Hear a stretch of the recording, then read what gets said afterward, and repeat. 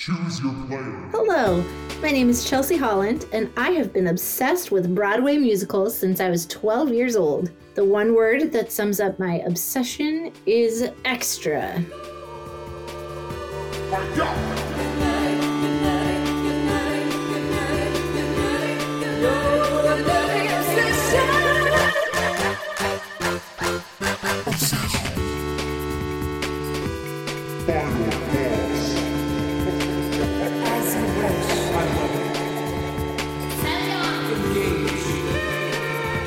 Avengers Assemble.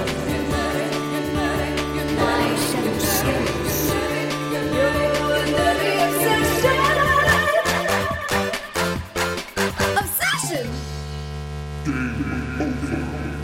Welcome, everyone, to another episode of Your Nerdy Obsession, the podcast where we uncover and dive deep into people's nerdy obsession. And folks, I got a treat for you. I have a dear friend. Oh, first, I'm Michael Onakabak, as always, like you all know. It is my dearest friend. She is like an older sister to me, and she treats me as such, and I go to her with the wisdom that she provides. My dear friend, Chelsea Holland. Hello, Chelsea. Hi. Hello, that was the kindest thing anyone's ever said, so gosh. Well, Chelsea is also, what we are going to be talking about is right up her alley. Why don't you tell everyone a little bit about where you come from? What about your work life connects you to this particular topic, which everyone can read. It is in the title. It's Broadway musicals. But yeah, tell everyone a little bit about yourself. Yeah. Well, I think by trade, I worked really hard to figure out how to make my interest my job. And a career in Broadway musicals, specifically Broadway, is really hard to obtain. Honey's a realist. And I studied theater education. So my entry point into this world professionally has been as primarily a high school educator for speech, theater, musical theater. Gosh, that's somewhere in the 15-year ballpark now. So I've taught and directed at several high schools. I've worked with community theater organizations all over the state of Iowa. I adjudicate for the Iowa High School Musical Theater Program, which is a subset of the National High School Musical Theater Jimmy Awards, which is a Broadway affiliation, and is also the thing that I do when I have free time. So like once in a blue moon, I'll go perform myself. I've brainwashed my kids. So my daughter's currently at a musical theater rehearsal right now. I don't know. It's a thing I've done since I was like 7. So we've got 3 decades of musical theaterness. And the thing that I want to say about you is that not only is the passion of like the excitement of the musical within you, like, oh, this musical's fun, or I want to go see this music, and you enjoy that excitement, you also enjoy and can communicate, I think, the technical aspects that entail for a Broadway musical, because you've auditioned for it and everything. But when you are looking at a show, you can see the whole aspect of like everything that's gone into it, right? The stage, everything like that, because you as a teacher and also as a performer, because I when I performed with you, is that you had to do everything, right? Mm-hmm. And then even as a teacher, you've had to create it. You basically were the producer, the executive producer of a Broadway show every single year, if not multiple ones, mm-hmm. right? Yeah, I think it's so true. It's been an occupational hazard a little bit, because I have learned probably in the past decade specifically, that I probably need to see a show twice to enjoy it, because the first time I see something, I'm often spinning so much on how did they do this? Was that a director choice or an actor choice? Was that a playwright dictation? Like, where did that creative moment come from? Or, I saw that trap and that took me out of this thing, so it's become uncommon to be able to be fully captured by a show on the first setting. It's so joyous when it happens. And so I actually, some of the more recent stuff, I've tried to intentionally stay away from learning about so that when I get to see it, because it's a win, not an if, right? When I see it, I hope that I can enjoy it with with like the new eyes and not be so stuck in like, oh, but on the recording it was this thing and I had this expectation. And it's all about expectation. It is. It yes, truly. yeah. Yeah, that's exactly what you said. Yeah, not having that expectation of it. Great. I love that. Well, as everyone's already listened, we don't need to do the summary. This is Broadway musicals. That's what we're going to talk about. We heard it. We know this. I want to jump right into it. What was the first musical or first like memory that you have that sucked you in? It's a two-part, like nuanced thing, right? So my very first introduction to any sort of musical theater was my very first show. I was 7, like second grade, I think, super shy. And my mom drove me to auditions at church where our children's pastor was a former music teacher. So it was just very important to him to have these big kind of spectacles and big shows at Christmas, like full plays, not like the nativity story. Like he'd find a really cool script and we'd do a musical at Christmas.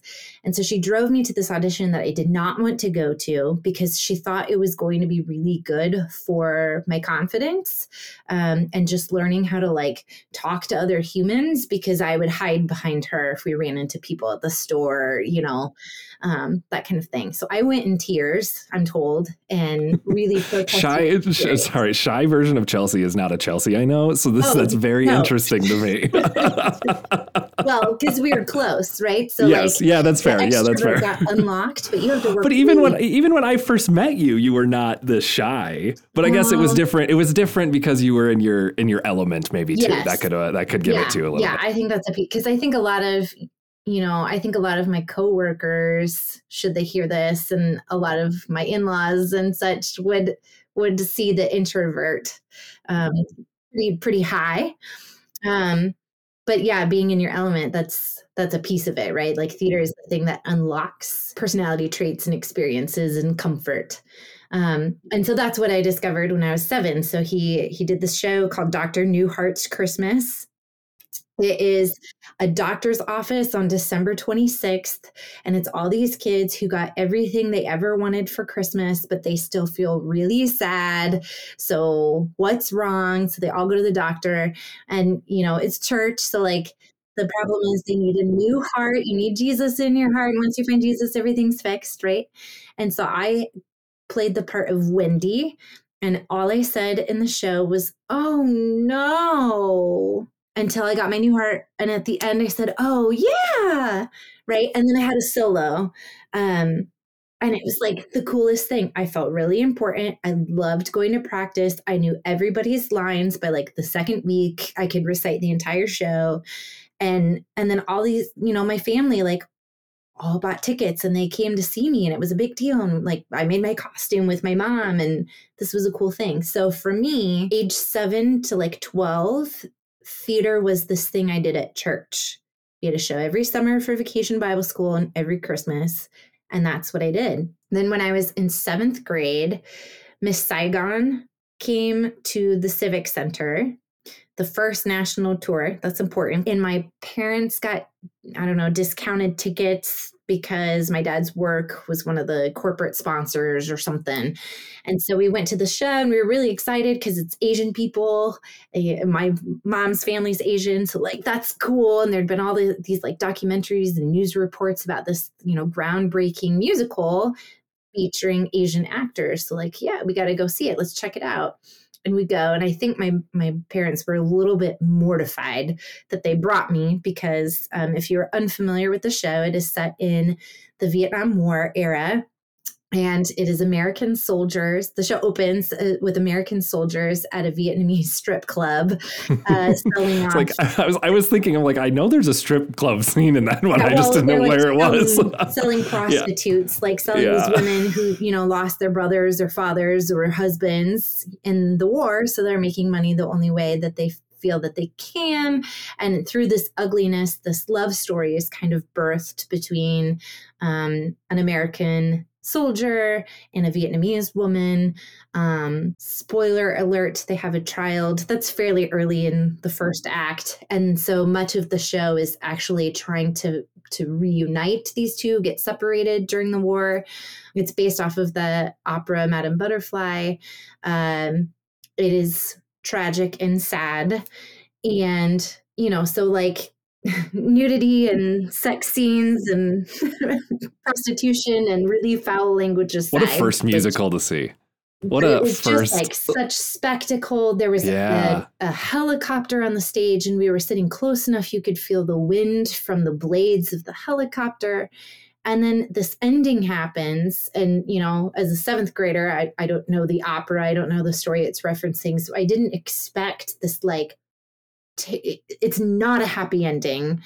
And I remember there's a gunshot. I don't want to spoil that moment, right? But there's a gunshot, and I remember like gasping and turning to look at my dad because, you're my grown-up, comfort me.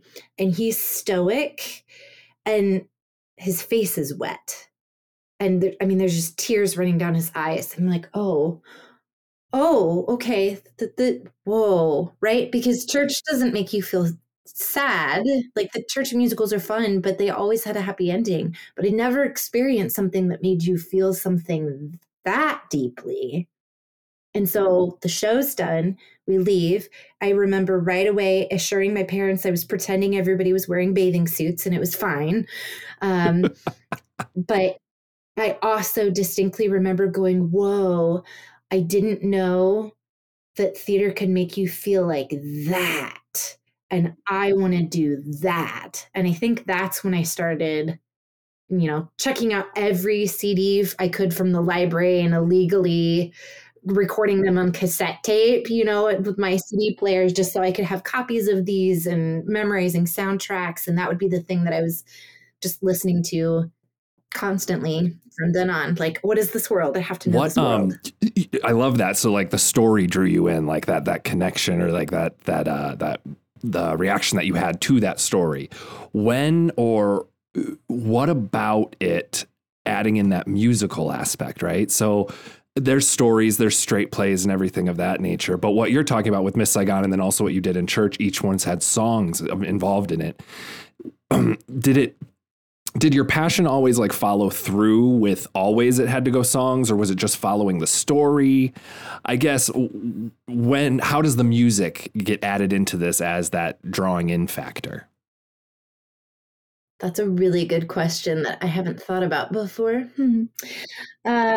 But I also, so I come through my dad's side, I come from a musical family. My dad plays piano. He used to sing, beautiful voice. My grandma is a piano teacher. My uncle is the master chief of the U.S. Naval Jazz Band for a long time.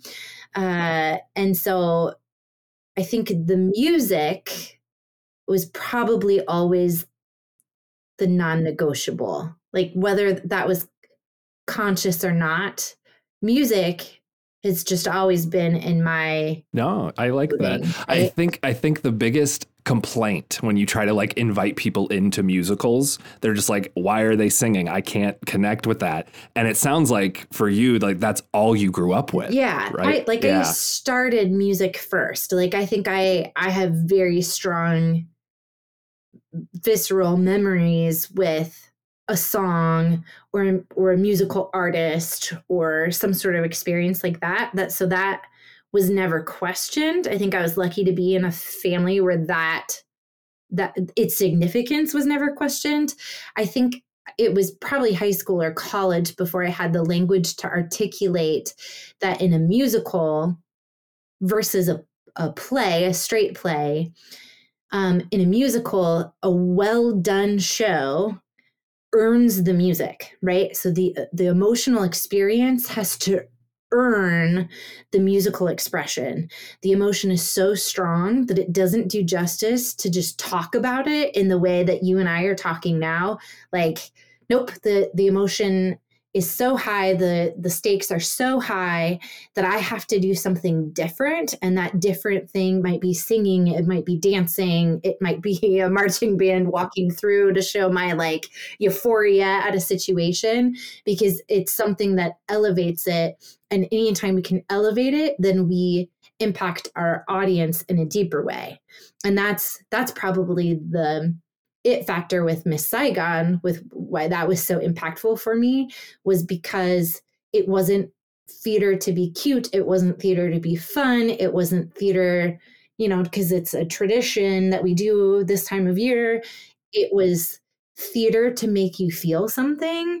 And it was theater created in such a way that, yeah, my dad was supposed to be sitting there crying. Like if you weren't, you were heartless. You're the Tin Man. And I think that was the big kicker. And so when I work performing or directing, that's the thing that I work towards, is like, how do I earn this musical moment through my staging choices or my coaching choices or my performing choices? Well, yeah. Well, the thing that I always, that definition of musicals, right? Like the only way you can express this is through this song, right? Like that's the only way you can do it.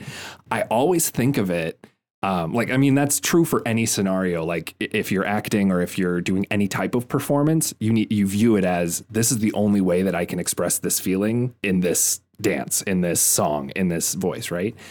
I've always thought about it when you are a child, or for when I was a child and I got frustrated and I couldn't say words, right? And I would either just yell, or I would just run around, or I would just, because I didn't know how to express all of this pent up frustration and anything that's going on inside me.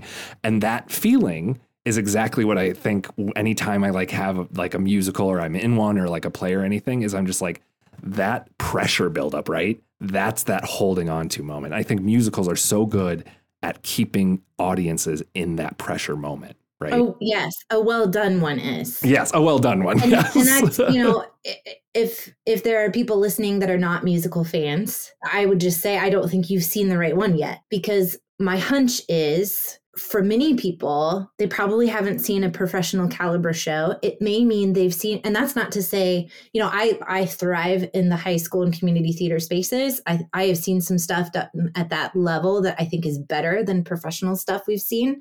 That's a whole separate conversation. Maybe hold that if you want to ask a question about it. But I will. I was also going to say, you've also seen the other side of that too, in that same right, space. Exactly. Yeah. So a lot of people, if their experience is like, well, I've only gone to so-and-so's school show, it may be that you experienced a show that didn't earn its moment, or maybe that performer, even in a professional one, didn't earn that moment. And so then it feels cheesy, right? It feels wrong. Oh, we're singing in the rain now. Okay. Like, why we got to sing about it? Well, because if your euphoria is high enough, that's all you can do.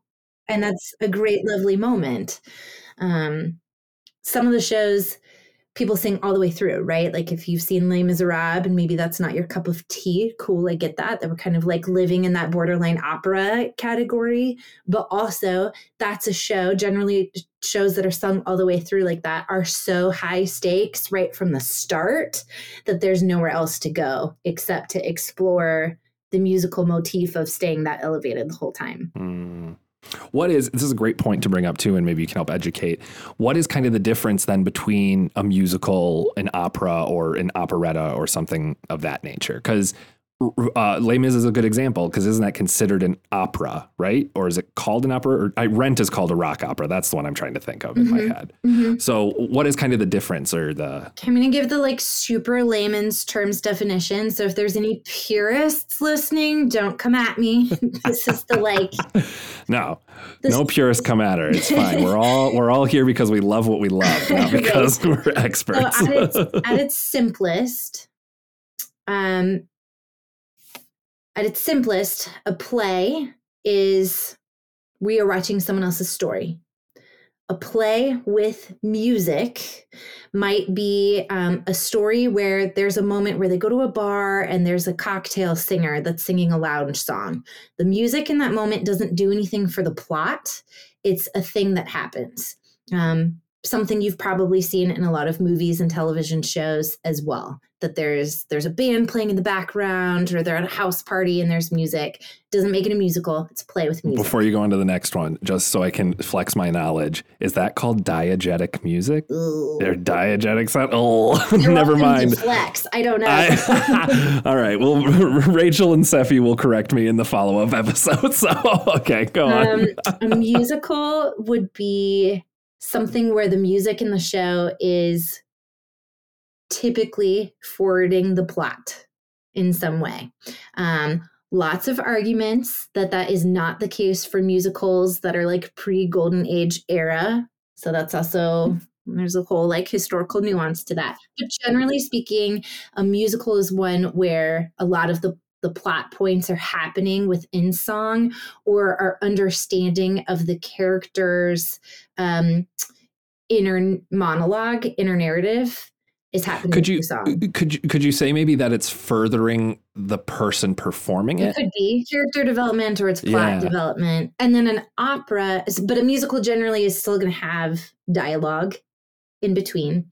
Then we've got this like gray space of like, is it a musical? Is it an opera? And Rent, being the rock opera as an example, is where generally everything is sung. Now, this is the Broadway show, not the movie, for people, just to clarify. The movie is a musical because there's dialogue and singing that further the plot. Adapted. The actual stage version is a rock opera. Yeah, but primarily everything is sung. The thing with Broadway musicals, and that I think is so interesting, we can point out in Broadway and in musicals kind of the different eras, like you said, the golden age.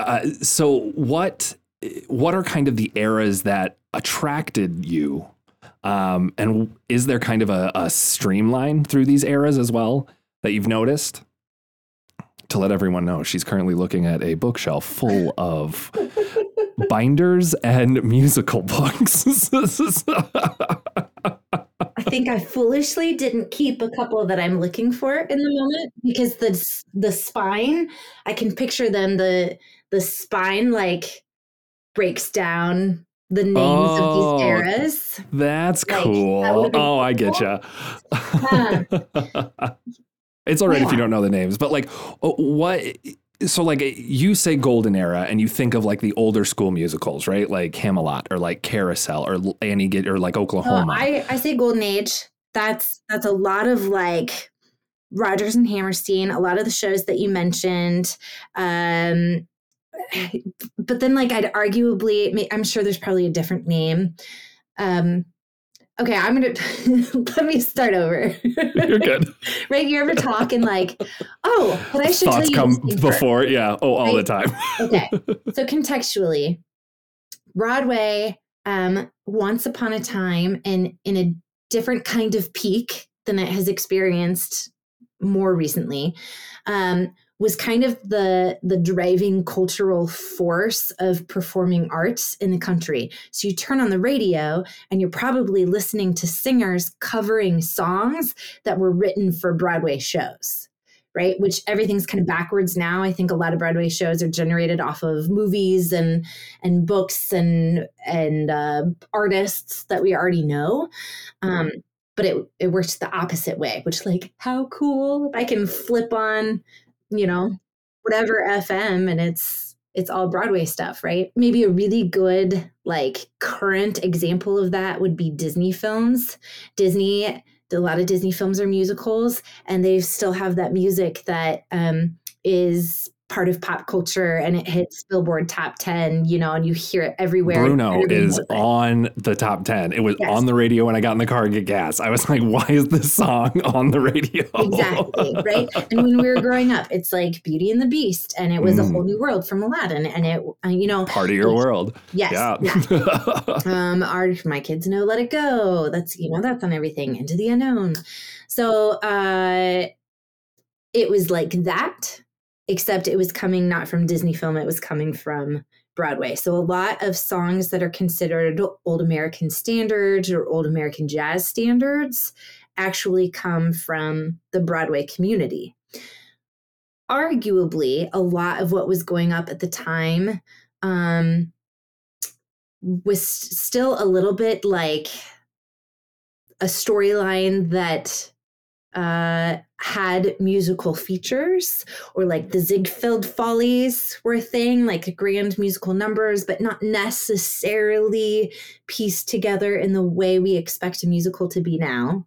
Do you mean like we get to this? Sorry, I was just gonna say, do you mean when you say piece together, do you mean it was more of a like vignette, little like a review? Review. That's Right? yeah. That's So what we've I was got trying like the vaudeville era, and we're used to going in like all these different acts, like the America's Got Talent kind of thing, or just all these different acts, and they're showstoppers, and like the gorgeous girls in great costumes and all that. The comedic part, all that. And then we've got operas. Like that's a very separate thing. Operas are still, opera is the mother of musical theater. It's the space where we're using music as a narrative device. Often it's foreign language, right? And so it's feeling a little inaccessible.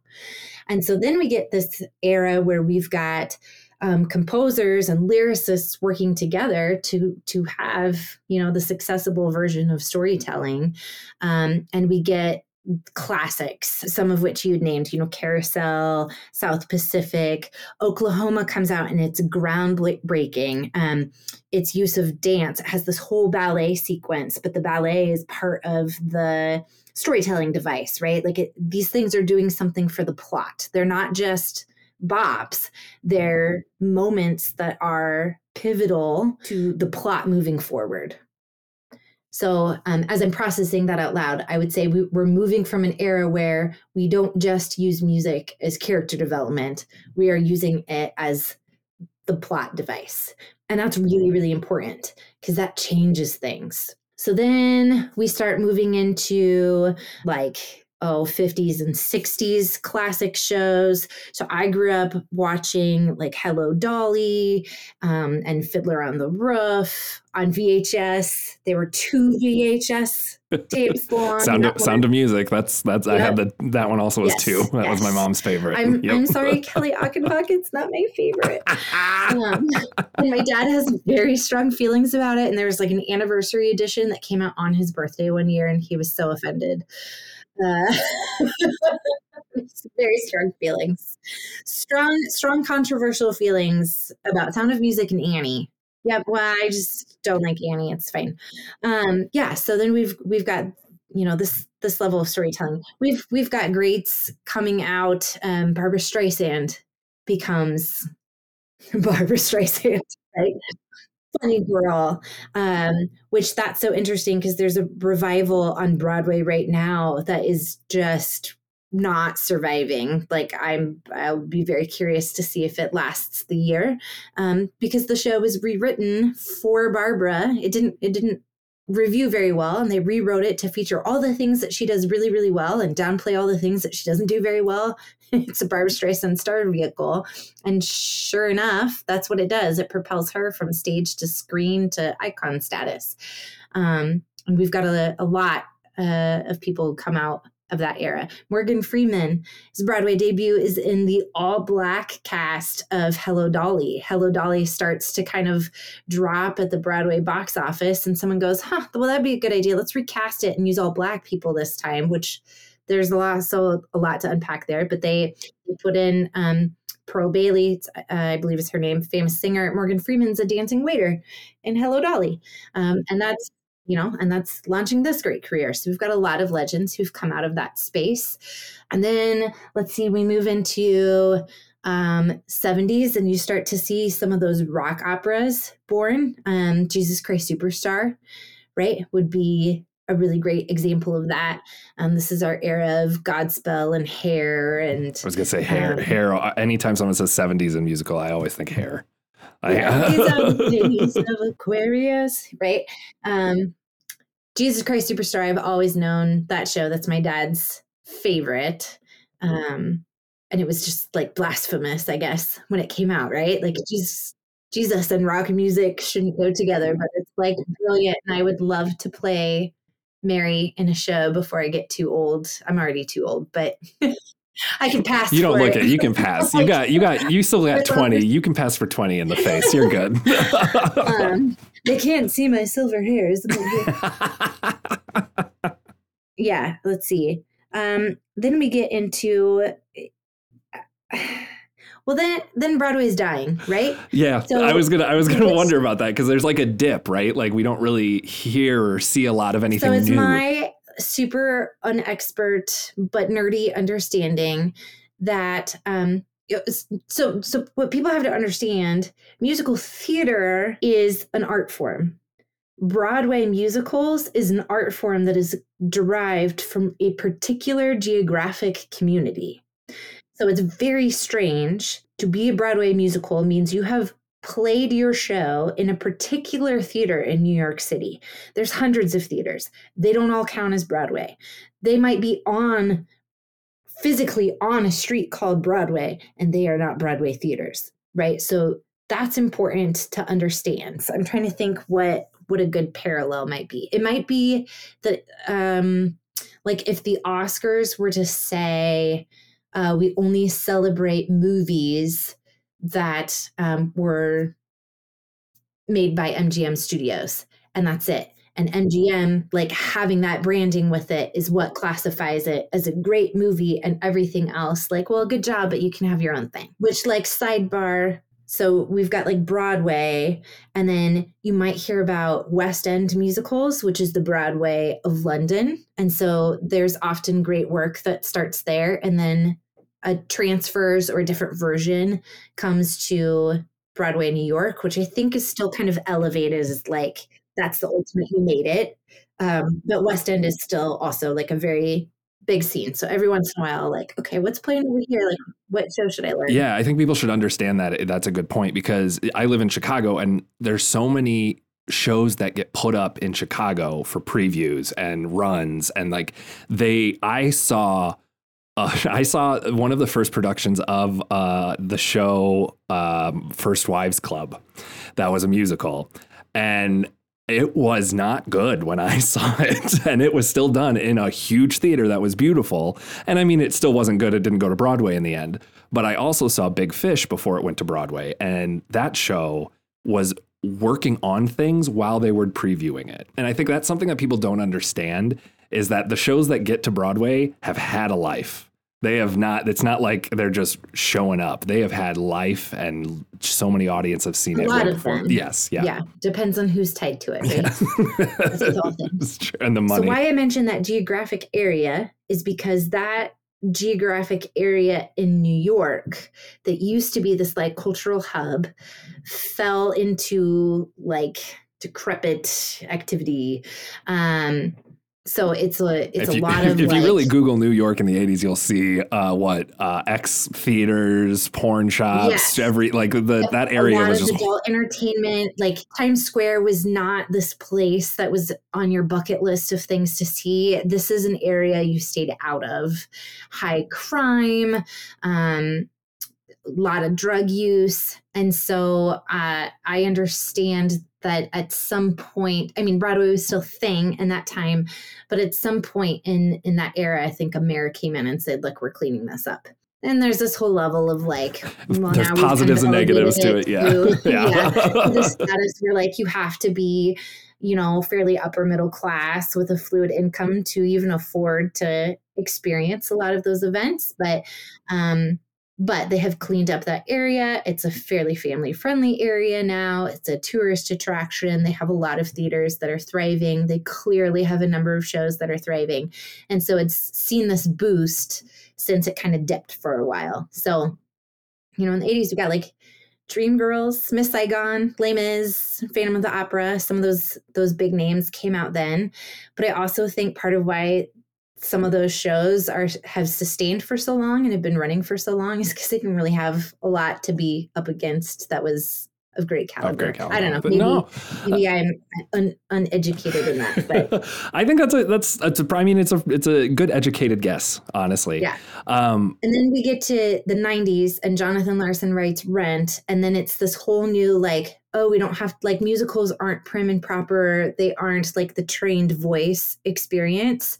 I feel like that really was the catalyst for, now musicals aren't all, corny, cheesy, whatever people expect of them. There is something for every musical genre. They just closed Jagged Little Pill, which is all Alanis Morissette, right? Which is very different from going, a couple blocks over to see Wicked, which is very classic musical theater, which is very different from going to see MJ, the Michael Jackson musical down the road, So there's something for most tastes now. So if you don't think you like musicals, you have not. Do seen the right you one. feel that stories or content is also something that drives Broadway or types of things that go on?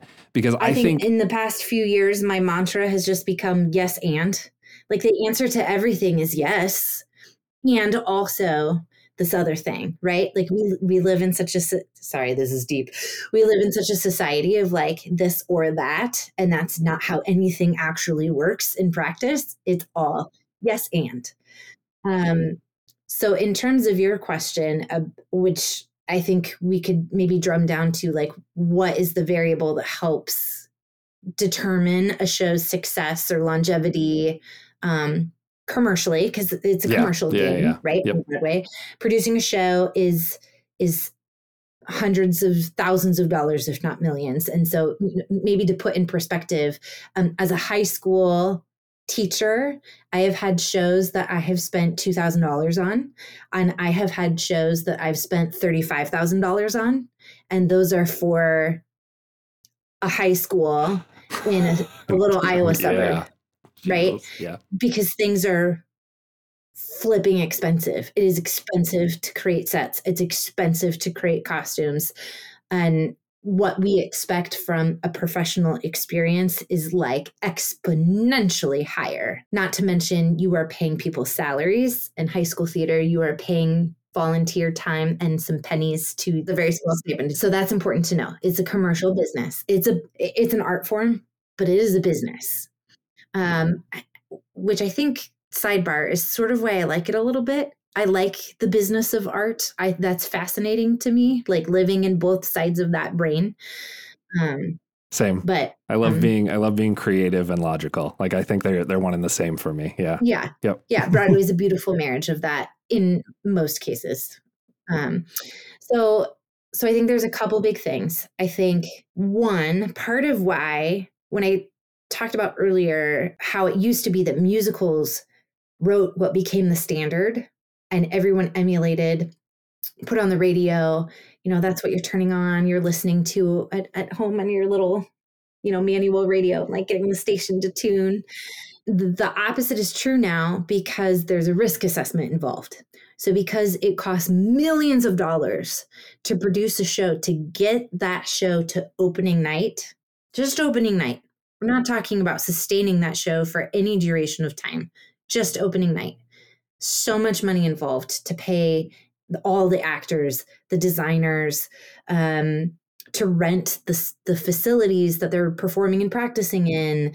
I hear a lot of people talk about like, oh, the cost of lumber has risen so much, right? So think about that in relationship to a show.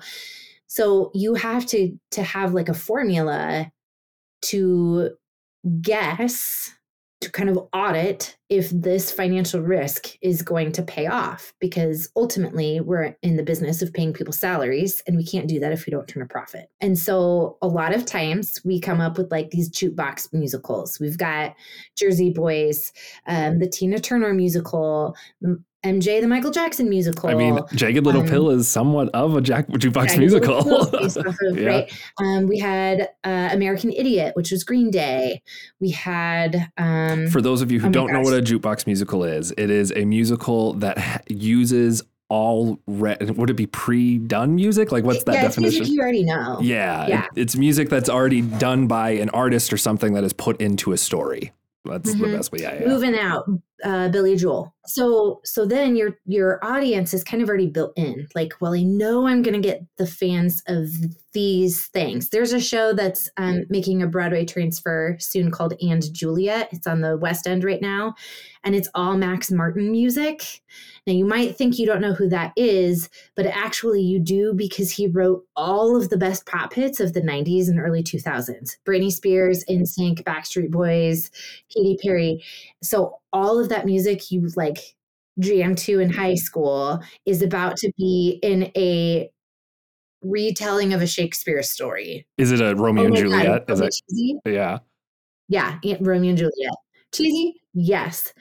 Am I curious? Yes. Am I Lucky going to be in it? I hope so. Britney Spears is Lucky going to be in it? I hope so. I kind of think that it is. That's a good Romeo and Juliet song. I'm just saying. And Juliet, the complete playlist. Oh yeah, because the Larger Than Life is on there. Backstreet Boys. Yes. Larger than life. I Want It That Way, Baby One More Time. Show me the meaning of being lonely. Oh my gosh. Not a girl, not yet a woman. That's amazing. I've never heard of this musical before. That's so exciting. Yeah, it's in Toronto. Oh, I can't feel my face when I'm with you. As Long As You Love Me, It's Gonna Be Me. Shape of My Heart. Roar. Yeah, this is great. I went to a program in New York in 2018 that it was founded by Betsy Wolfe, who's a Broadway actress, and she's in the show. So it's been all over her Instagram story. That's so I was awesome. like, wait, what is this show? I have to learn. Awesome. So anyway, there's a financial assessment, right? So we've got a built-in crowd already. Case in point, we just talk about And Juliet, and we're like, wait, what is this show? I have to find out more because I love all those songs. Then we've got all these shows that are based off of movies. You already know the story, aka every Disney show ever. Lion King is still running. Aladdin is still running. We had Frozen the musical. We've had Beauty and the Beast. We've had Little Mermaid. We had Tarzan, but not for very long. Hercules too, right? Or not by Disney? Or is it Hercules didn't make it to Broadway yet. Oh, okay. That was a show at the Public, I think, in New York, but it's not technically a Broadway show. Because remember, it matters what theater you play at. Yes, right? yes. Similarly, Hunchback of Notre Dame, not a Broadway show. Should have been. We saw that together. Forever. Did we see it? Well, no, we saw one written by Dennis Styx. DeYoung. Yes. Yeah, we saw the Dennis DeYoung version. But there is a version that is the Disney music. And it's glorious. Yes. And they add an entire Latin chorus to it. And it's very, very dark. That Ave Maria song? Oh, man. Yes. It's I had the privilege of directing the Iowa premiere of it a couple of years ago. So I know this score intimately, and it's gorgeous. And the fact that it didn't go farther is insane, but it's also like very elevated Latin choral. You know, you could understand why that might not appeal to everyone. Have the commercial success because it's a little different and it's not fun and it doesn't end happy and there's no princess. Like, and it's about an ugly person, like, you know what I mean, like Quasimodo in that terms, you know what I mean? Well, misunderstood and abused. I'm sorry. Person, yes, I'm sorry. Right? Yes, it's like a very mentally unhealthy caregiver and caregiver abuse and like just lots of layers, right? So we've got all these shows that used to be movies, so that's an audience. The Wedding Singer, right? The Drew Barrymore, Adam Sandler movie, that became a Broadway musical. There's one up right now called Mr. Saturday Night with Billy Crystal, which is a play off of a movie that he was in a while ago. But I don't mean to, like, that sounds so ageist. I mean, he knows he's old. We're fine. And he's still kicking it. He got nominated, so like he knows what's up. So we've got a number of shows like that, right? That are Beetlejuice is up right now. So we've got a built-in audience. So that piece, that's one reason something becomes successful is you've got a built-in audience right away, and then it just spreads. And if it's good enough, if it has earned all those feelings that we want from an audience that we talked about earlier, then it stays and it's successful. If it meets our expectations. Then we've got these other stories that are maybe don't have that previous awareness, but that's not the word. They maybe don't have the same broad audience familiarity with the key players and its creation of it, but there's something about the story that's universal enough to be impactful. And you know what's so interesting is I'm trying to think of some examples right now, and in my brain I'm going, oh nope, but that was based off a movie. Nope, not that one. It was based off of this thing, when right? it is a new story and it's successful, that's way more, like, put that into perspective from what you just said. Like, that's crazy that this story can be universally just like a Disney movie, connecting people and still be able to be successful that way. That's crazy. That shows a lot. Yeah. So an example would be in our current Broadway season, there is, I think I've probably heard more chatter about the Music Man revival than anything else, because it's a show a lot of people know. I attended, I saw it in March, and just like the chatter before the show with the people you're sitting by and the bathroom lines and whatever, people are there because they love that title. And also they're there because they love Wolverine playing that title. Hugh Jackman. Most people were there for Hugh. He walks out and like, whoo, everything goes nuts. I was not there for Hugh, but that's a different story. And so we have that, and it's incredibly successful with big giant names tied to it. And then we've got A Strange Loop, which just won the Tony for Best Musical. And this is an example of that original story. We have a story about, and I haven't seen it, so I can't speak on this one as knowledgeably. I've listened to the soundtrack. I've read a lot about it. Well, let me tell you what A Strange Loop is, because it's part of the trivia question as well, but we'll get to the trivia question later. A Strange Loop is a musical that follows a man by the name of Usher, who is a black queer writer writing a musical about a black queer writer writing a musical about a black queer writer. So it's that cycle is what the story's about. Yep. Which A Strange Loop is actually the cognitive definition of what that is, which I thought was, nerdy fun. It's very smart. Yeah. It doesn't contain music, in my opinion, that's necessarily like a bop, like a standalone single, but putting that all together, you're like, wow, this is really brilliant and this is really moving, and people are going to connect to this. Not all people, not every show, and people have to realize that not every show is written for every person, right?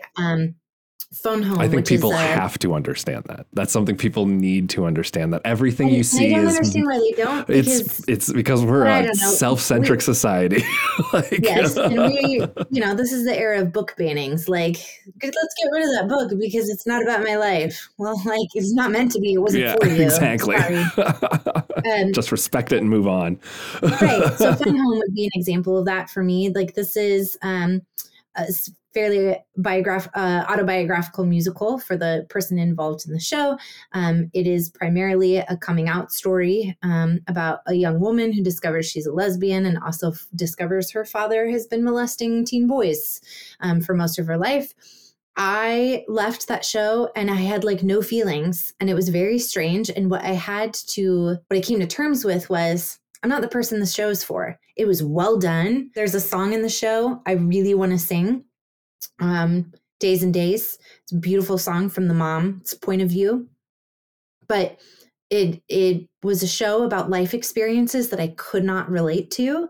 And I'm not the person that was written for. I wasn't the person that needed to see myself on stage. I know a lot of people who saw themselves in that story and felt so seen, and that was important. It's an incredibly well done show that Chelsea Holland didn't have feelings experiencing.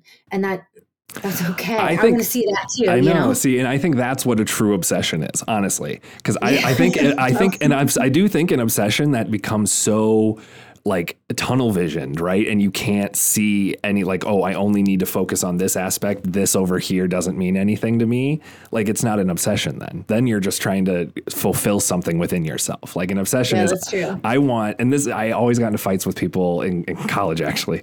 I love movies, and I think watching the shittiest movies is way more beneficial than watching There Will Be Blood 10 times because because I would rather just watch all of them to understand like just everything about it, right? And if I don't connect with it, then I don't, but I learned something from it. So I know I have like a financial limitation from being able to say all the things, so I have to make choices and I prioritize things in terms of what I listen to. yeah. That's fairly cost effective, right? Yep. So do I have multiple playlists on my phone that are by year that are like 2021 shows to learn, 2022 shows to learn? Yes, I do. Do I like everything that's in there? Nope. But if it came out and they have a soundtrack, I feel like that's my obsession. I love it. Really. I feel like it's my duty to like know that show better. I love that.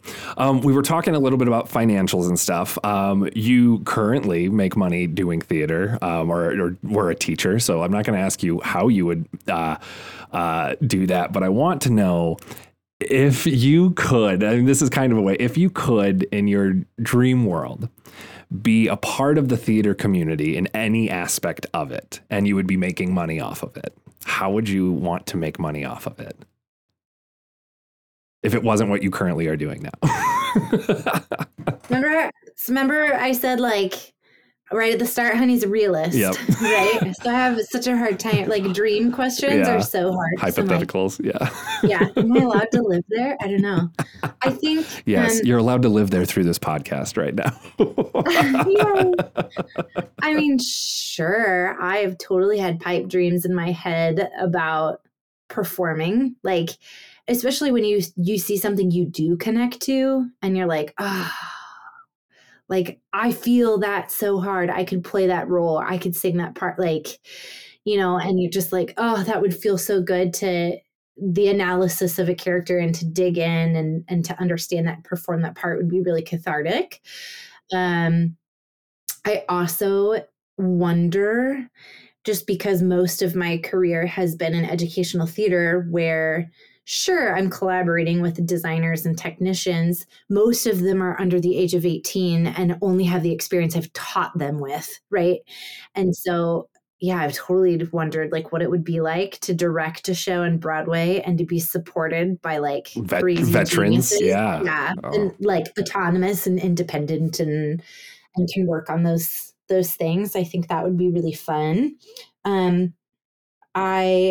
I think I'm a really good stage manager too. So I feel like my safe entry point, I even made my dreams safe. A really safe dream.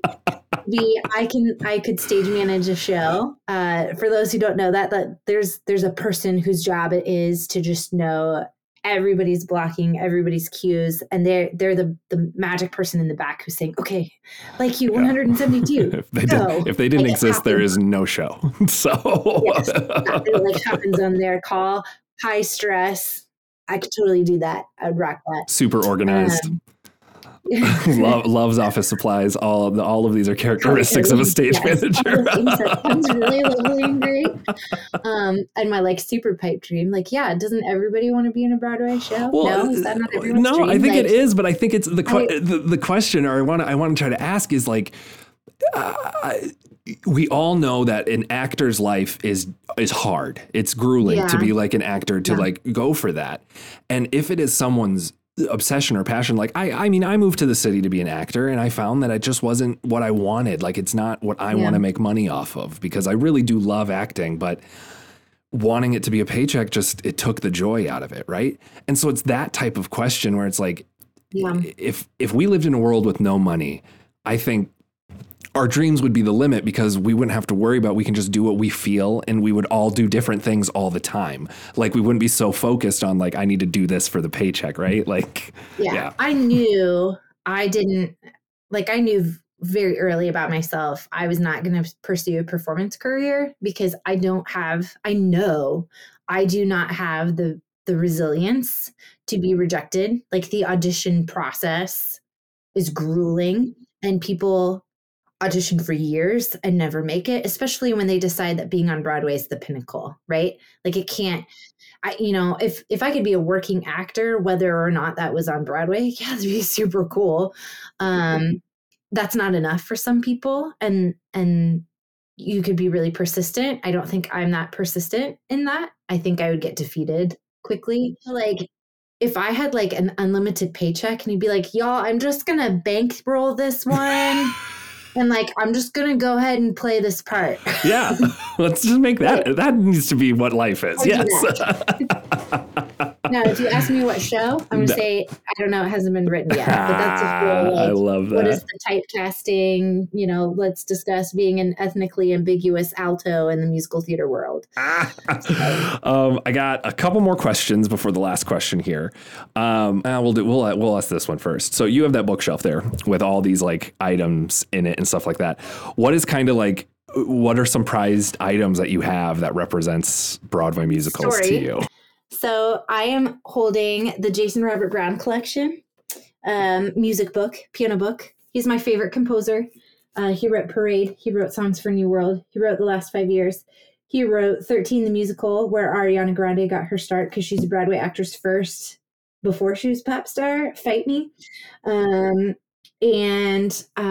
I just think he's a brilliant creative genius. He came to Des Moines and did a concert at one of our smaller venues, and a friend invited me, and that was fantastic. We had a baby at home, right? So finances, I hadn't bought my own ticket, but like, I really wanted to go. And then afterward, he was signing autographs, which I knew was going to happen because I'd already tweeted him and he had replied, which like, whoa, was the coolest. But then I told you at the start of this, I'm shy. I'm very introverted. And so I wasn't going to go stand in this line. And my friend's like, do you want an autograph? And I was like, well, oh my gosh. I actually brought my Jason Robert Brown music book for this moment. And I also tweeted him. Right? Like, yes, I do. But I almost didn't go in the line because I'm shy. So then we go up and like he's signing everyone's concert bills, and I like whip out this book and he's like, wow, you're prepared. Well, who do I make it out to? You know, and I sputter Chelsea. And so he writes it. So it says, Chelsea, all the best, Jason Robert Brown, right on the cover. And then my friend, shout out Anna Lee, my friend goes, Chelsea, do you want a picture? Yes. So he's like, come back here. So I go to the back of the table and he like puts his arm around me and we take this photo, and I'm shaking, and I get home and I'm telling this story to my husband and I'm weeping. Like I'm crying that this has just happened. And I put a photo of my book and the photo of us on Twitter, and I tag him in it and like, oh, this thing just happened. And he replied and he goes, oh my God, that was you. I was waiting for you to come. And my Twitter handle said Mrs. Holland because I used it with my students.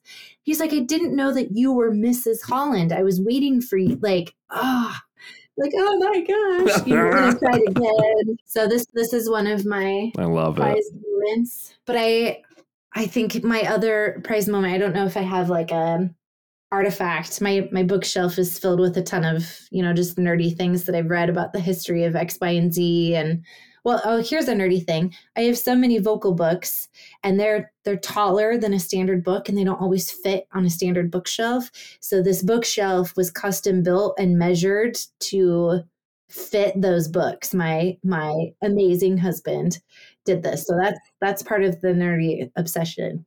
But I think my other obsession artifact is actually hanging at my cubicle at work as a reminder that it's okay to think that I'm awesome sometimes, because I really struggle with that.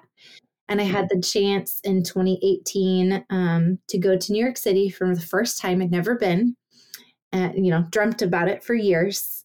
And there's a program called Broadway Evolved that did a very small week-long class with a group of high school students and a very small group of teachers.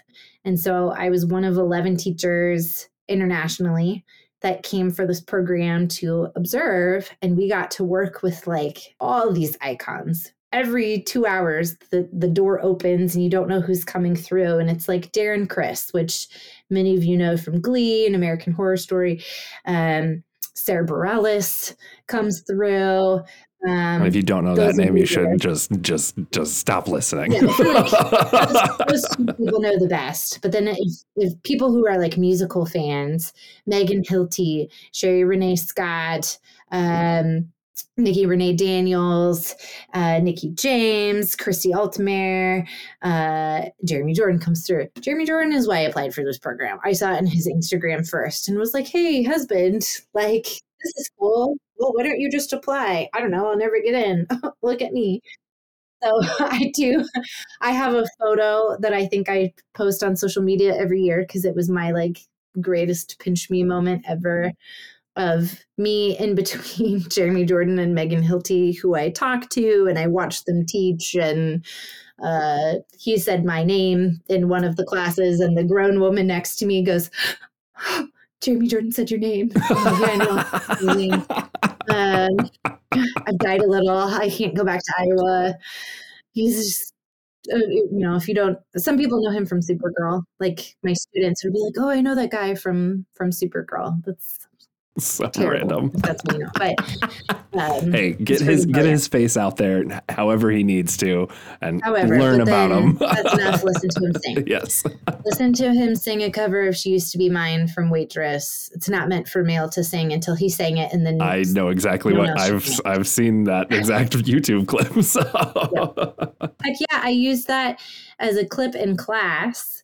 When I was teaching speech and communications as one of our communication examples. And I would have girls, they put their earbuds in. They're like, okay, we're watching this video for class. And these girls would just come like crying.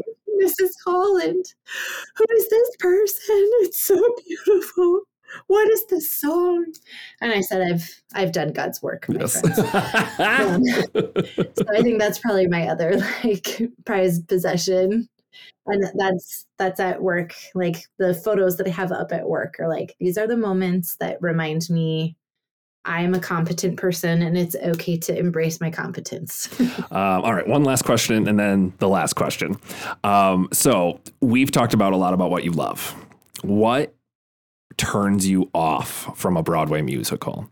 We've talked about how some Broadway musicals are like, if they are good, they hit these certain calibers or like you feel with them. Is there anything like that you've ever experienced sitting in a Broadway musical, or like Broadway musicals do the same thing over and over again and you're just like, I just wish that would just not be part of this? Ooh, I don't know if I've thought about that before. I think like everything, there's certainly trends. So, like, I don't need to see a show with a turntable for a while, for example, right? Like if you go see Hamilton or Hadestown, we have these excellent examples of turntables, and now everybody needs a revolving stage. What else you got, right? But I don't know that that's necessarily a turnoff because I'll see anything. I think the thing that makes me not see a show is if I just don't connect to the style of music. The Girl from North Country is out right now. If someone was like, hey, I got a ticket, come with me, I'd absolutely go because it's a musical. So I'm going to go and I learn about it. But it's all Bob Dylan music. And that's just not music I've ever connected with. It's not my thing. That's okay. It's going to be a lot of people's things.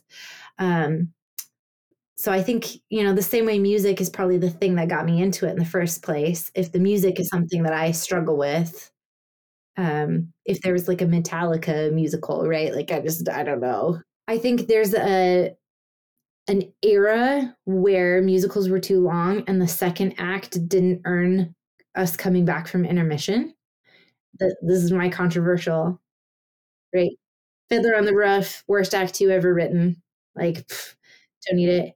Annie, part of why I don't like it, all the good moments, in my opinion, are in act 1, and then you can leave and everything you needed to see from Annie was already fulfilled, right? There's no reason to come back. I think Sound of Music, I don't know, they get into the like Nazi stuff more in act 2, but like honestly, like the thing that comes to mind with the strongest emotion is if the audience behavior is not appropriate, that's the thing that makes me leave. I was so excited. We talked about jukebox musicals, but I was so excited to see Ain't Too Proud on Broadway a couple years ago. It's the story of the Temptations. I love Motown.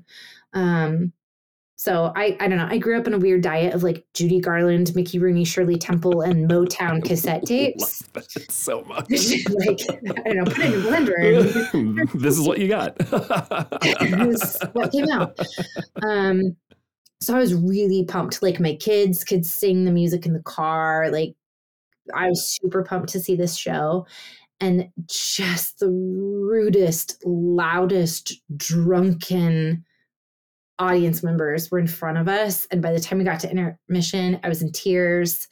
It was sold out. I was like, even if I could get a different seat, I'm so disconnected from what happened in the first act that I don't feel like I can emotionally come back for act 2. So it's coming to Des Moines next year. And Thomas was like, I know we have to get tickets. I didn't see it. Yeah. For it, I didn't see it. But yeah, it's probably like audience etiquette more than anything. And, that's probably the teacher in me too. Like as someone that adjudicates high school shows, we're trained, right? We're trained to find the good in things. And I remember, one of our college professors, Jay, I don't know, he talked about some production of Frankenstein that he'd adjudicated. It was like the worst thing he'd ever seen. And here was this one good moment pulled out of it. Right. And so I'm not sure that I've ever seen a show where I couldn't pull anything from it. I'm always have this like mental list of like, oh, I could steal that thing, or I could use that thing, or that moment was clever. Well, I got one last question for you. So you died. I'm sorry to tell you, but you did. And when you died, they asked me to come in and get all of your personal belongings because, that's just what happens. While I'm getting your personal belongings, I find a secret compartment that no one in your house found, which is weird because everyone in your house would know that. But I found this secret compartment, and in the secret compartment, there was a box and a note. The note said, "Whatever is in this box represents my obsession." What's in the box? That's hilarious. You're commenting about my house. Like, I think Thomas would be like, oh, that box is in her.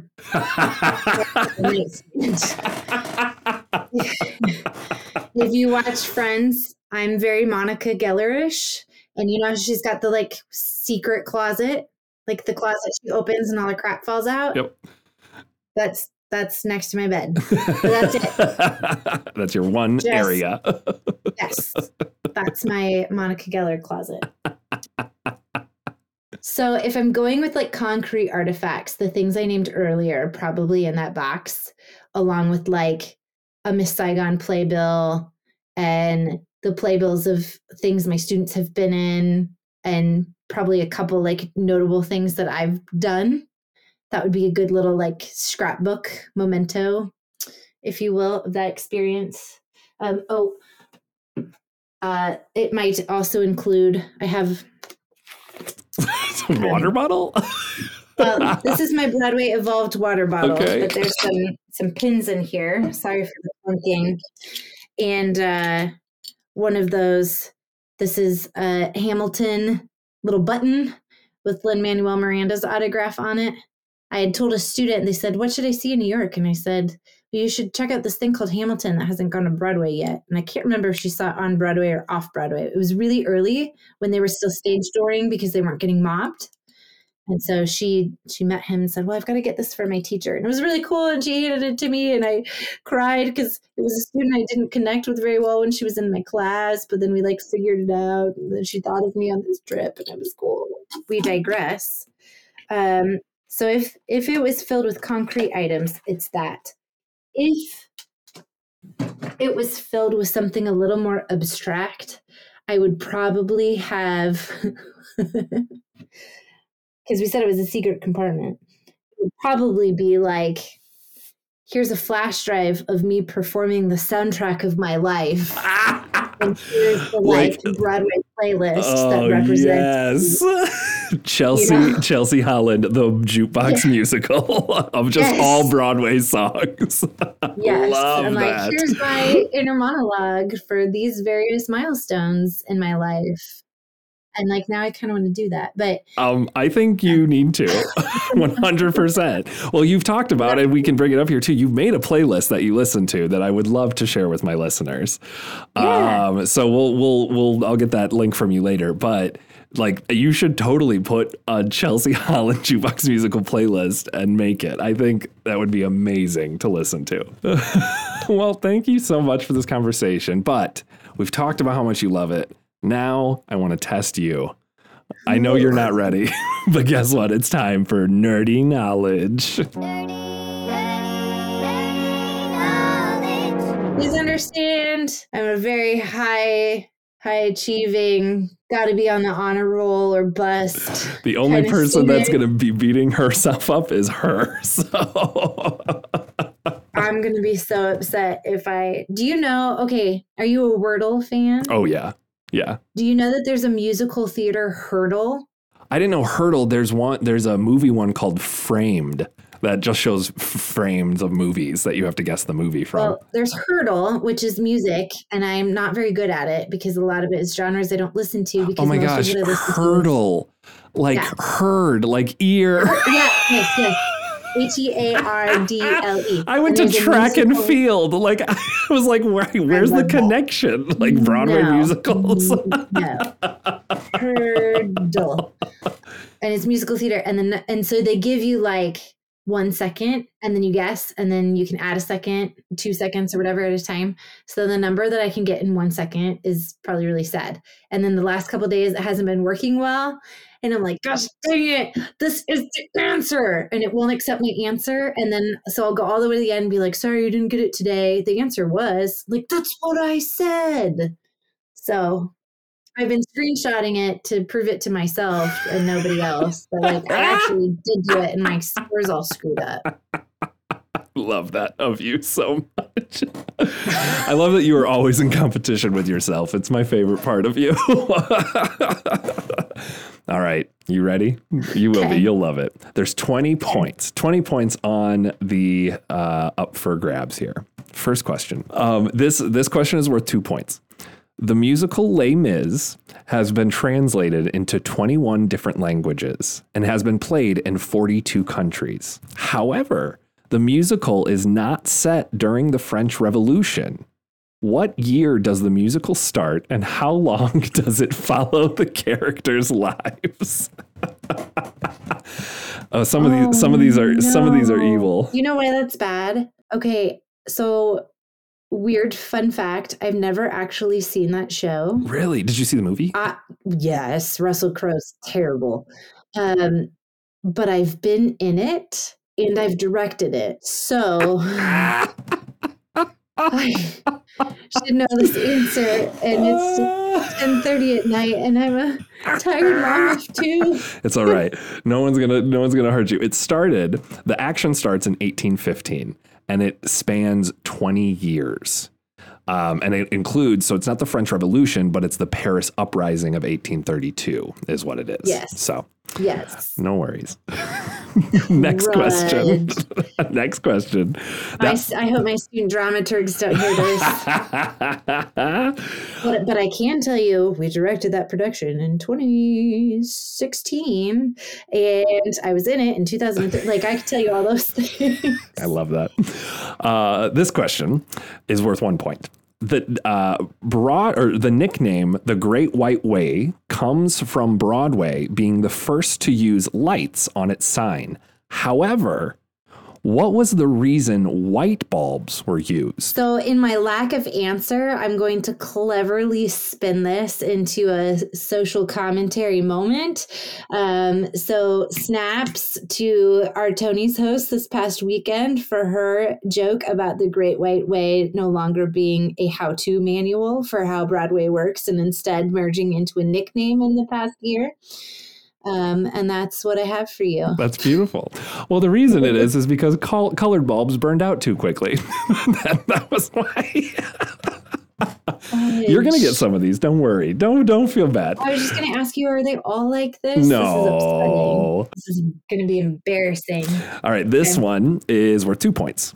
The first Tony Awards were presented in 1947. What pocket-sized awards were men and women given as their Tony in the first 2 years?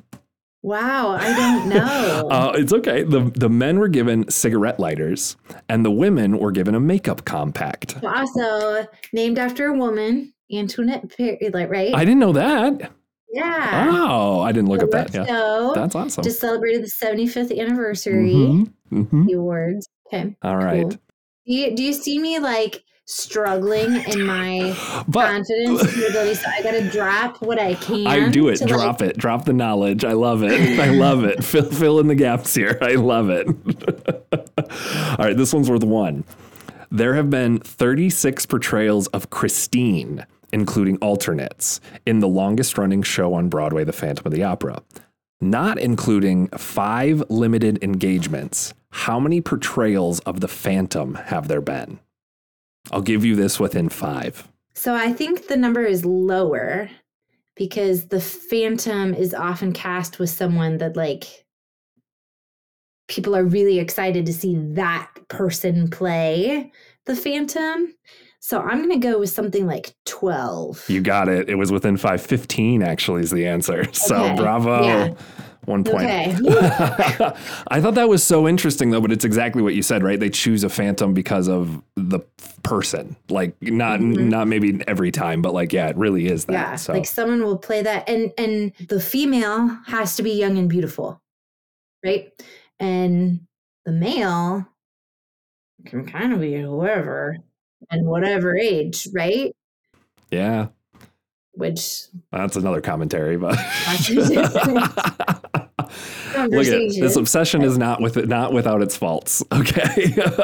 No, but because it's an obsession, it's very easy to be like, okay, let's discuss the lack of XYZ. Let's discuss why I can't tell you what my dream part is. Yeah. No. Great. Right? Exactly. Like, Yeah. It's true. All right. This one is also 1 point.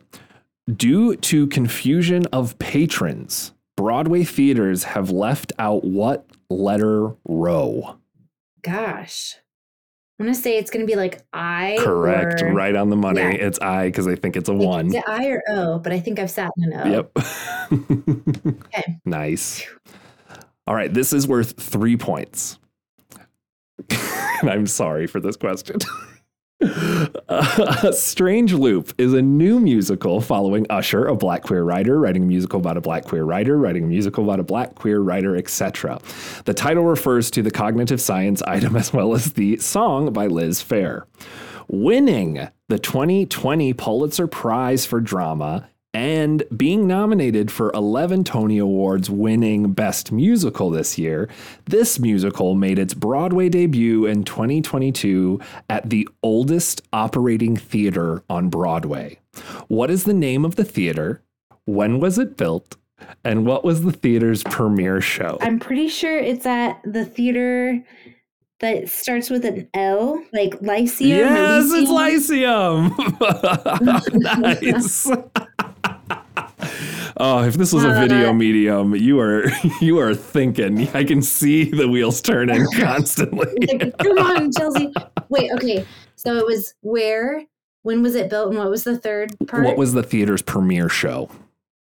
Oh, I don't know that. That one, I don't even. It's called A Proud Prince. No idea. It was 1903 when it was built. So it's crazy that it's in the oldest operating one. I thought that was very interesting. Yeah, yeah. All right. This one is also worth 3 points. As a shy young woman with no friends, this titular character spends days in Central Park being persuaded, getting into arguments, and being guided by an assorted group of animal characters that represent members of her family that were lost in a tragic accident. What is the name of this, the shortest running musical on Broadway, and how many previews and performances were there? I'm sure this is a bullet point in something I've read. To say it's the shortest running show on Broadway, I've got to assume it closed the day it opened. But I don't know. I don't know what the show is. I'm going to give you 1 point because it did have one performance. So that would be closed the day it opened. I'm going to give you 1 point. It also had 3 previews, so a total of 4 performances. Which that's weird. Yeah. The show was called Rainbow Jones. Like I said, there's something in the back of my head that's like, yeah, I probably read that. But like, what do you do with that information aside from tuck it in the back of your recesses of your brain for a moment like this? All right. This one is worth 1 point as well. With 10 wins for its original production and 7 for the revival, what musical has won more Tonys overall?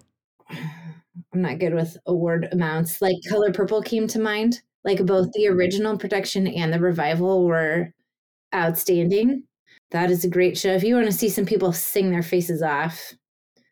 Ooh, okay. So I'm trying to think of what's had a revival that was really successful. Here, I'll give you a clue because this isn't part of it.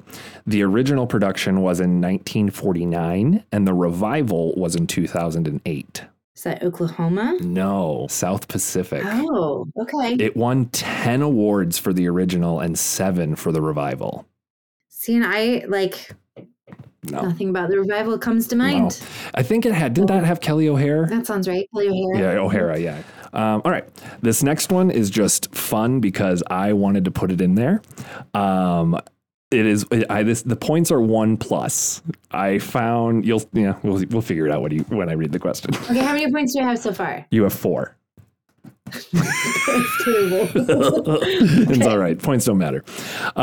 Due to superstitious beliefs, you should say break a leg instead of good luck to an actor before they perform.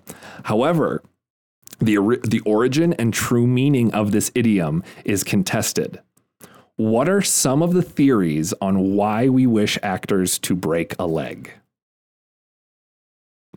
I found 6 different theories. I will give you a point for whatever one you want to give.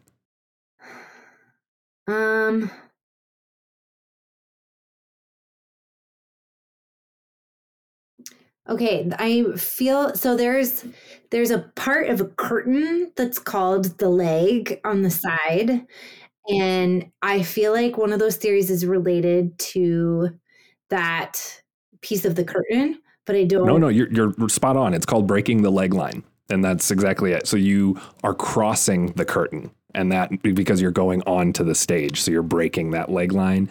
And for people who don't know, the leg curtains are what you have backstage to block the backstage action from the audience. So when you say like break a leg to an actor and they're breaking that leg line, they're actually going on and getting paid is kind of that thought process. So that's one of them. So now you have 5 points. I think there's also a theory about like theater people are just really superstitious, like ghost people. Right. There's a whole thing about ghost lights and stuff. Yep. So I feel like there's an element of like, we can't wish you good tidings because then people are going to like the ghosts are going to come mess with you. It's not ghosts, but it is the same. It's good. It's the good luck. Like apparently good luck is bad. Yeah, but yeah, like spirits are gonna like mess up your luck or something. 6 points. There's 1 or 2 other ones in this list that I have that you might know, but the other ones I don't think you would guess. So tell me, I want to know. All right, so people want to know. The one I found it's a homophobic German Yiddish saying. So in German, there is a saying called Hals- und Beinbruch, which means neck and leg bone break. And in Yiddish, there's a saying called Haslach und Brach, which means success and blessings. Mind you, I don't know how to pronounce either one of those. I'm trying my best to know that a CH in German is pronounced with a ch. So it's like a combination of those together of neck and bone break and success and blessing. Wouldn't like neck and what did you say? Neck and legs? Yep. Leg break. Wouldn't that be like bowing? So the next one is a final bow. It's a literal act of bending one's leg to bow or breaking one leg. So I'm going to give that one to you because you guessed it before I said it. 7 points. Hey, that's all. Waiting for my like pub trivia night to use exactly. Any of this. Okay, let's go. All right, so final bow. The other one, the breaking the leg line we did, the other one was David Garrick. So during a performance of Shakespeare Richard III, this famed 18th century British actor, David Garrick, became so entranced in the performance that he supposedly was unaware of a literal fracture in his leg on stage. Another one.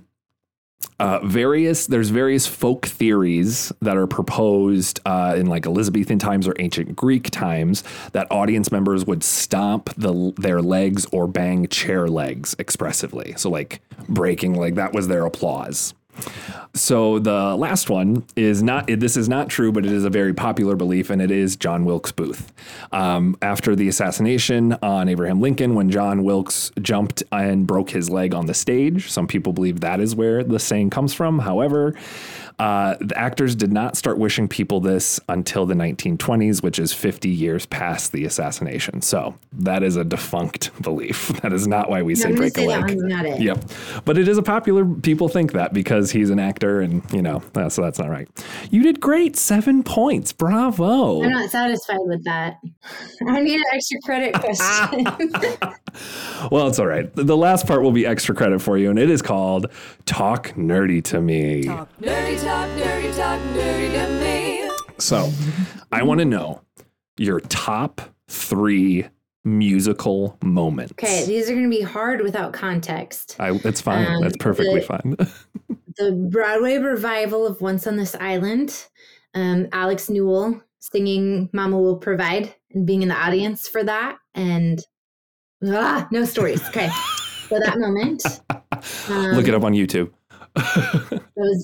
that was amazing. But just watching people experience that, right? The live theater effect, but also cheated. How did that not get a Tony nomination? At least I don't know.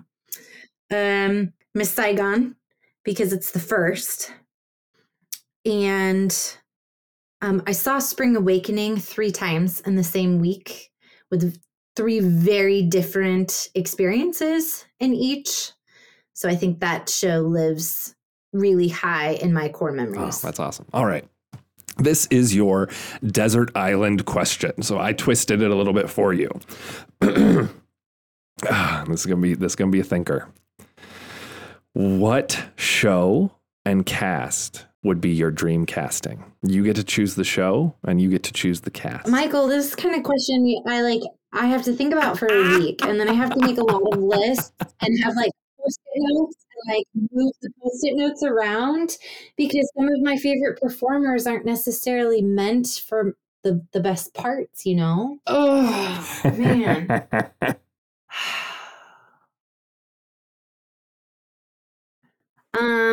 You're going to laugh at this one. The thing that comes to mind first, just because I'm dying to see a version of this, would be The Wild Party. Yes. Right? Andrew Lippa's Wild Party. I think it's oh crap, I have another show in mind too. We're gonna stick with you Wild actually Party. Introduced me to the Wild Party. It's such an underrated show that has the greatest trio in musical theater ever in Make Me Happy. So there are 4 title characters, and there's Queenie. So this is vaudeville era, and it's very much jazzy music. I have a student who's in a production of it in Utah right now. So shout out to Emma if she's listening. So Queenie is in a relationship with Burrs. They're vaudeville actors. He cheats on her a lot. So she's going to throw this big party to make him jealous. And so she invites Blackie, who shows up with Kate. That's his friends with benefit, basically. And she's gonna hook up with Blackie to piss Burrs off, but it kind of backfires and he gets too jealous. And it's another show with a sad ending because I really like drama. And the music is just great. So the original cast was Julia Murney and Idina Menzel and Taye Diggs, who's Butter, and Brian Darcy James. Because we stan Jeremy Jordan in all things. I think based on his performance in Bonnie and Clyde, I think he could be a really interesting, very dark Burrs. That's a very troubled character. I think that the character of Blackie would be, oh gosh, Michael, this is really hard. I really want to get this right. I want to listen to this later. There's no wrong answer here. And so I want to listen to it later and be yeah, that was really good. Gosh, there's an actor whose name is escaping me right now. He was in Once on This Island in the revival. He's currently in MJ playing Joseph Jackson. Quentin something maybe, but I think he would be really interesting as Blackie. For the female characters, I think Taylor Louderman would be if you know the Mean Girls the musical soundtrack, she plays Regina George, and she can belt like crazy. I think she would be Actually, I would probably put her as Queenie because Queenie was a blonde. It's got to be blonde chick. I would buy it from Taylor. And then Natalie Weiss, who she's a like cabaret singer. She was on American Idol. She has a YouTube series called Breaking Down the Riff. She's a vocal coach. She's actually in the ensemble of a couple movie musical soundtracks. She's someone that's like, why are you not more famous? She would make a great Kate because Kate has all of these like crazy riffs and belty moments. And that would be really interesting. I'm not satisfied with my Blackie answer, but I looked up. His name is Quentin Earl Darrington. That would be interesting, but I think I'm having a hard time picturing someone other than Taye Diggs singing that part because he's so good. You can keep Taye. We might keep him in there for a hot second, but this also might be the thing that, I don't know, as you edit this or package it or whatever, like 2 days from now, you can be like, Chelsea texted me and her real answer is. That's fine. I will gladly. So we do follow-up episodes the following week. So if you want to change your mind, you let me know. Okay. No. All right. The next one is you did touch on this a couple times and mention some moments, but this is a story. I do want you to say it if you do, but what this trip that you took to. Wait. I think Blackie would be better played by Joshua Henry. He was a replacement in Hamilton. A replacement means it's someone who took a principal part, but they came in after the original cast left. He was also, if you've seen Tick, Tick, Boom on Netflix, the Jonathan Larson life story, he's one of the singers with Andrew Garfield. And that he's got Joshua Henry and Vanessa Hudgens that are like doing this little concert with him in that movie. If you haven't seen it, great movie, worth your time. Watch it tonight. Okay, I've changed my answer. I'm so sorry to interrupt you, but like that was you needed. Yeah, I know you could not move on until it was. I saw that on your face. I feel better about that. That feels good.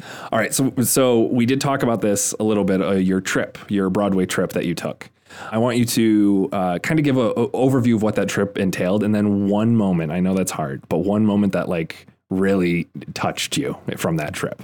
This is your top event question. Okay, so I had touched on this earlier. There's a program called Broadway Evolved, and 2018 was its very first year of existence. It was founded by Cynthia Rose, who works at NYU, and Betsy Wolfe, who's a Broadway actor who's I think her mom was a teacher, so she just really has a heart for education. And they felt like there were a lot of programs for kids that were about churning out great performers and churning out the perfect audition and churning out the perfect college prep experience. And their evolution in Broadway, the business of Broadway training, was that people who are successful, like we hire them because of who they are authentically and what about them is unique. Like we don't want 25 people to walk into our room and all sound the same and look the same and perform the same way. So how do we promote the thing about you that is unique? How do we help you celebrate what is you and find that and carry that into your storytelling, which is really lovely. In that experience, we went to Ripley Greer Studios in New York City, which is a bank of rehearsal studios where a lot of Broadway shows audition and rehearse. But we had the opportunity to watch a lot of master classes that week. Sherry Renee Scott, Megan Hilty, and Jeremy Jordan, Ben Crawford, Jay Armstrong Johnson, all kinds of master classes and individual voice lessons. So the kids that are there, like, and one of my students was there as well, just had this really amazing experience, and we got to watch and partake and learn from that. There was a dance clinic. We got to work with the head of acting from NYU, just with the educators. So like, this was really a dream come true experience. Like, you know, and I had hyped that up so much. I had hyped Broadway in New York up in my head for decades, right? And it really had a lot of opportunity to disappoint me because of how much I had dreamt about it. And instead, it just exceeded my expectations. I was so lucky to have a friend from college that was in a show there at the time and had some really neat experiences because of him and through him. Shout out Joel. You know, I got to see my first Broadway show. I told my husband, like, you know, I know you can't stay this whole week that I'm out there, but you've got to be there. Like, I can't go to Broadway for the first time and you're not there to witness it. And so he came out for the first like 40 hours of that trip, like so short. Just because I was like, I have to see my first Broadway show with you, right? And you have to see me see Broadway for the first time. And he's got this little, you talk about like a moment that's a keepsake. There were like every single day was the best day ever. But on that very first day, just the overstimulation of like, I'm here and it's the marquees and it's the lights and it's Schubert Alley. Like there's this famous alley where they do a lot of events and concerts and fundraisers, but they also have a show poster on the wall of every single show that's playing on Broadway right now. And it's like in the heart of the theater district.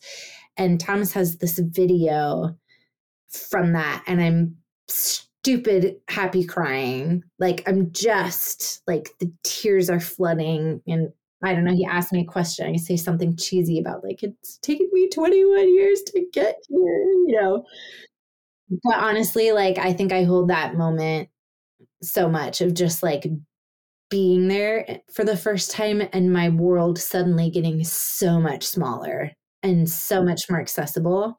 And I've been twice since then. And every time I just feel like there's something magic in that space. And I think, I don't know, maybe I just know so much about it. My livelihood has been built on it. The success of something on Broadway dictates the success of my craft to some extent. So there's a mutual relationship there, and it's just a magic freeing place. And I'm not a person that feels free very easily. So I think just that experience of like, this feels like a home was really neat, even before I had actually set foot in any of the theaters and had seen anything. It was just like, oh, this is college theater on steroids. This is just a club.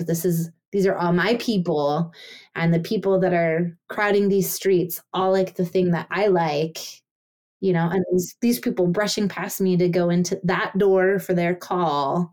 I know that grind. It's the same grind regardless of where you're doing it and what stage you're on.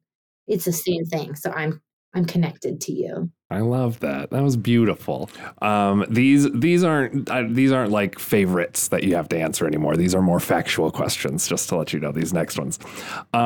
Someone who maybe has never gotten into musicals before, where should someone start? I think that a good place to start maybe is thinking about what kind of genres of music they like, and start at Google, start at YouTube, because you can watch a lot of clips or like Tony Award performances on that, Macy's Thanksgiving Day Parade performances, to decide what you like. If you love pop music, you're probably going to like Six.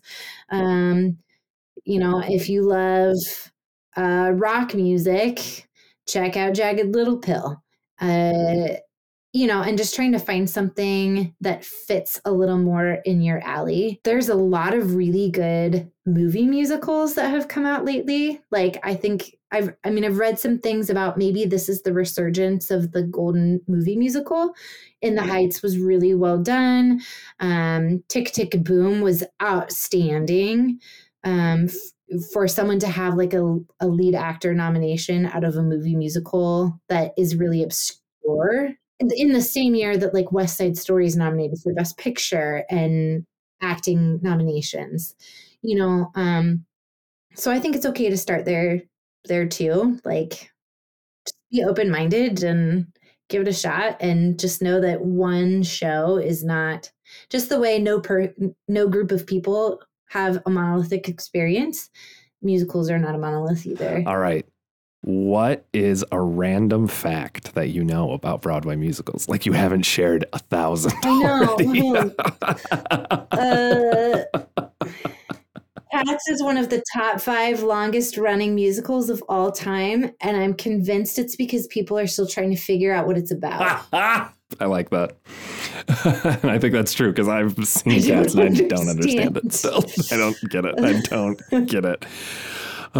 Anyways, what is, you kind of brought this up too with YouTube and stuff, but where's the best place to find musicals? Now, not just YouTube. Let's break it down to even in like people's different cities. Like most cities have places that they'd be able to see musicals, traveling shows. Where's a good place to find musicals and how to start my obsession? I I think looking up to see if you have community theaters and supporting local theaters, a great place to start, because my guess is you probably know someone who knows someone in a show. And it's exciting to be able to go and support somebody you know doing something where they're behaving unlike themselves. So that can be a really fun way to make a social experience out of attending live theater. And I would assume most places have some sort of community theater outlet within a reasonable driving distance. If digital is your way to go, I think Spotify is great. Like hit up a musicals playlist. There's 8,000. You can check mine out. And Spotify's got this sick new feature where you can enhance a playlist. And so it like creates the algorithm of things it thinks you would like based on what you've already put in there. And that's, even for me, that's been a fun way to find out about shows that didn't make it to Broadway, but it's in that genre. And that's what my playlist is getting enhanced with. Like, oh, here's this thing. I've never heard of it, but wow, great song. And I don't know, some of my former students, like I'll text them like, I just heard this song. I just discovered it. Needs to be in your audition book. Enjoy. Have a great summer. If I like blank, then I will like Broadway musicals. If you like being in your feelings, you'll like Broadway musicals. And then last one is I want you to talk to all of the Broadway musical nerds out there. And it is the If You Know, You Know section. I just had to feel bad for anybody that was nominated in the featured actress in a musical category this year, because I just... like you see Patti LuPone's name on that list and you have to think in your head like, well, crap. Nice to be nominated. I'm going to practice that speech because that's all I'm going to get to do. Yes. Right? Yes. But it's just a pleasure to be nominated with Patti. Yeah. And also, Broadway fans will understand how great are the viral videos of anytime she chews somebody out in the audience. Like, those are fantastic. And the fact that she referenced one in her acceptance speech, like, that is a level of diva I don't even aspire to get to. Like, oh, yeah. I love it. Oh, this was so much fun. Thank you. I love this. This was, I think, officially the longest conversation I had, but there was so much knowledge. I loved it. No, it's not bad. Well, also, that's not surprising in the slightest. Not at all. I expected it. I know. I expected it. Well, do you have any plugs, any events, gigs? You want to put your socials out there? Anything you want to? Well, I'm for me personally, no. But as a proud mom, my 10-year-old is in her first musical ever, not just in the show, not just in the ensemble. She's the flipping title character of Matilda the Musical at the Des Moines Playhouse. It runs through most of July. The show is double cast. So either Matilda you get will be fantastic. We love the other gal playing the part as well. She's super talented, but so gosh darn proud of one Miss Lillian Holland as she gets ready to play Matilda in her big community theater stage debut. And the passion lives on. The obsession continues. We are taking her to New York for her first time and her first Broadway show in about 6 weeks. Did you tell me? I can't remember when we talked. What is going to be her first show, or have you decided Wicked. that?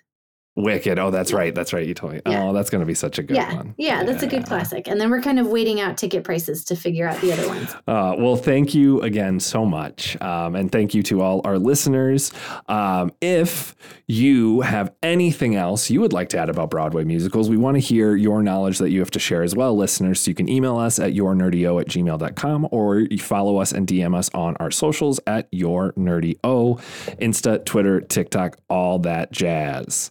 But until next time, thank you so much. Thank you. And good job with all that jazz reference. When did I say that? You just said it. Did I really? All that jazz.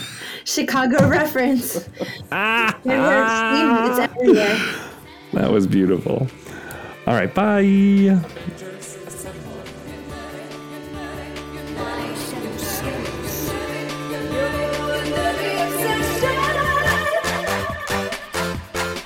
Obsession!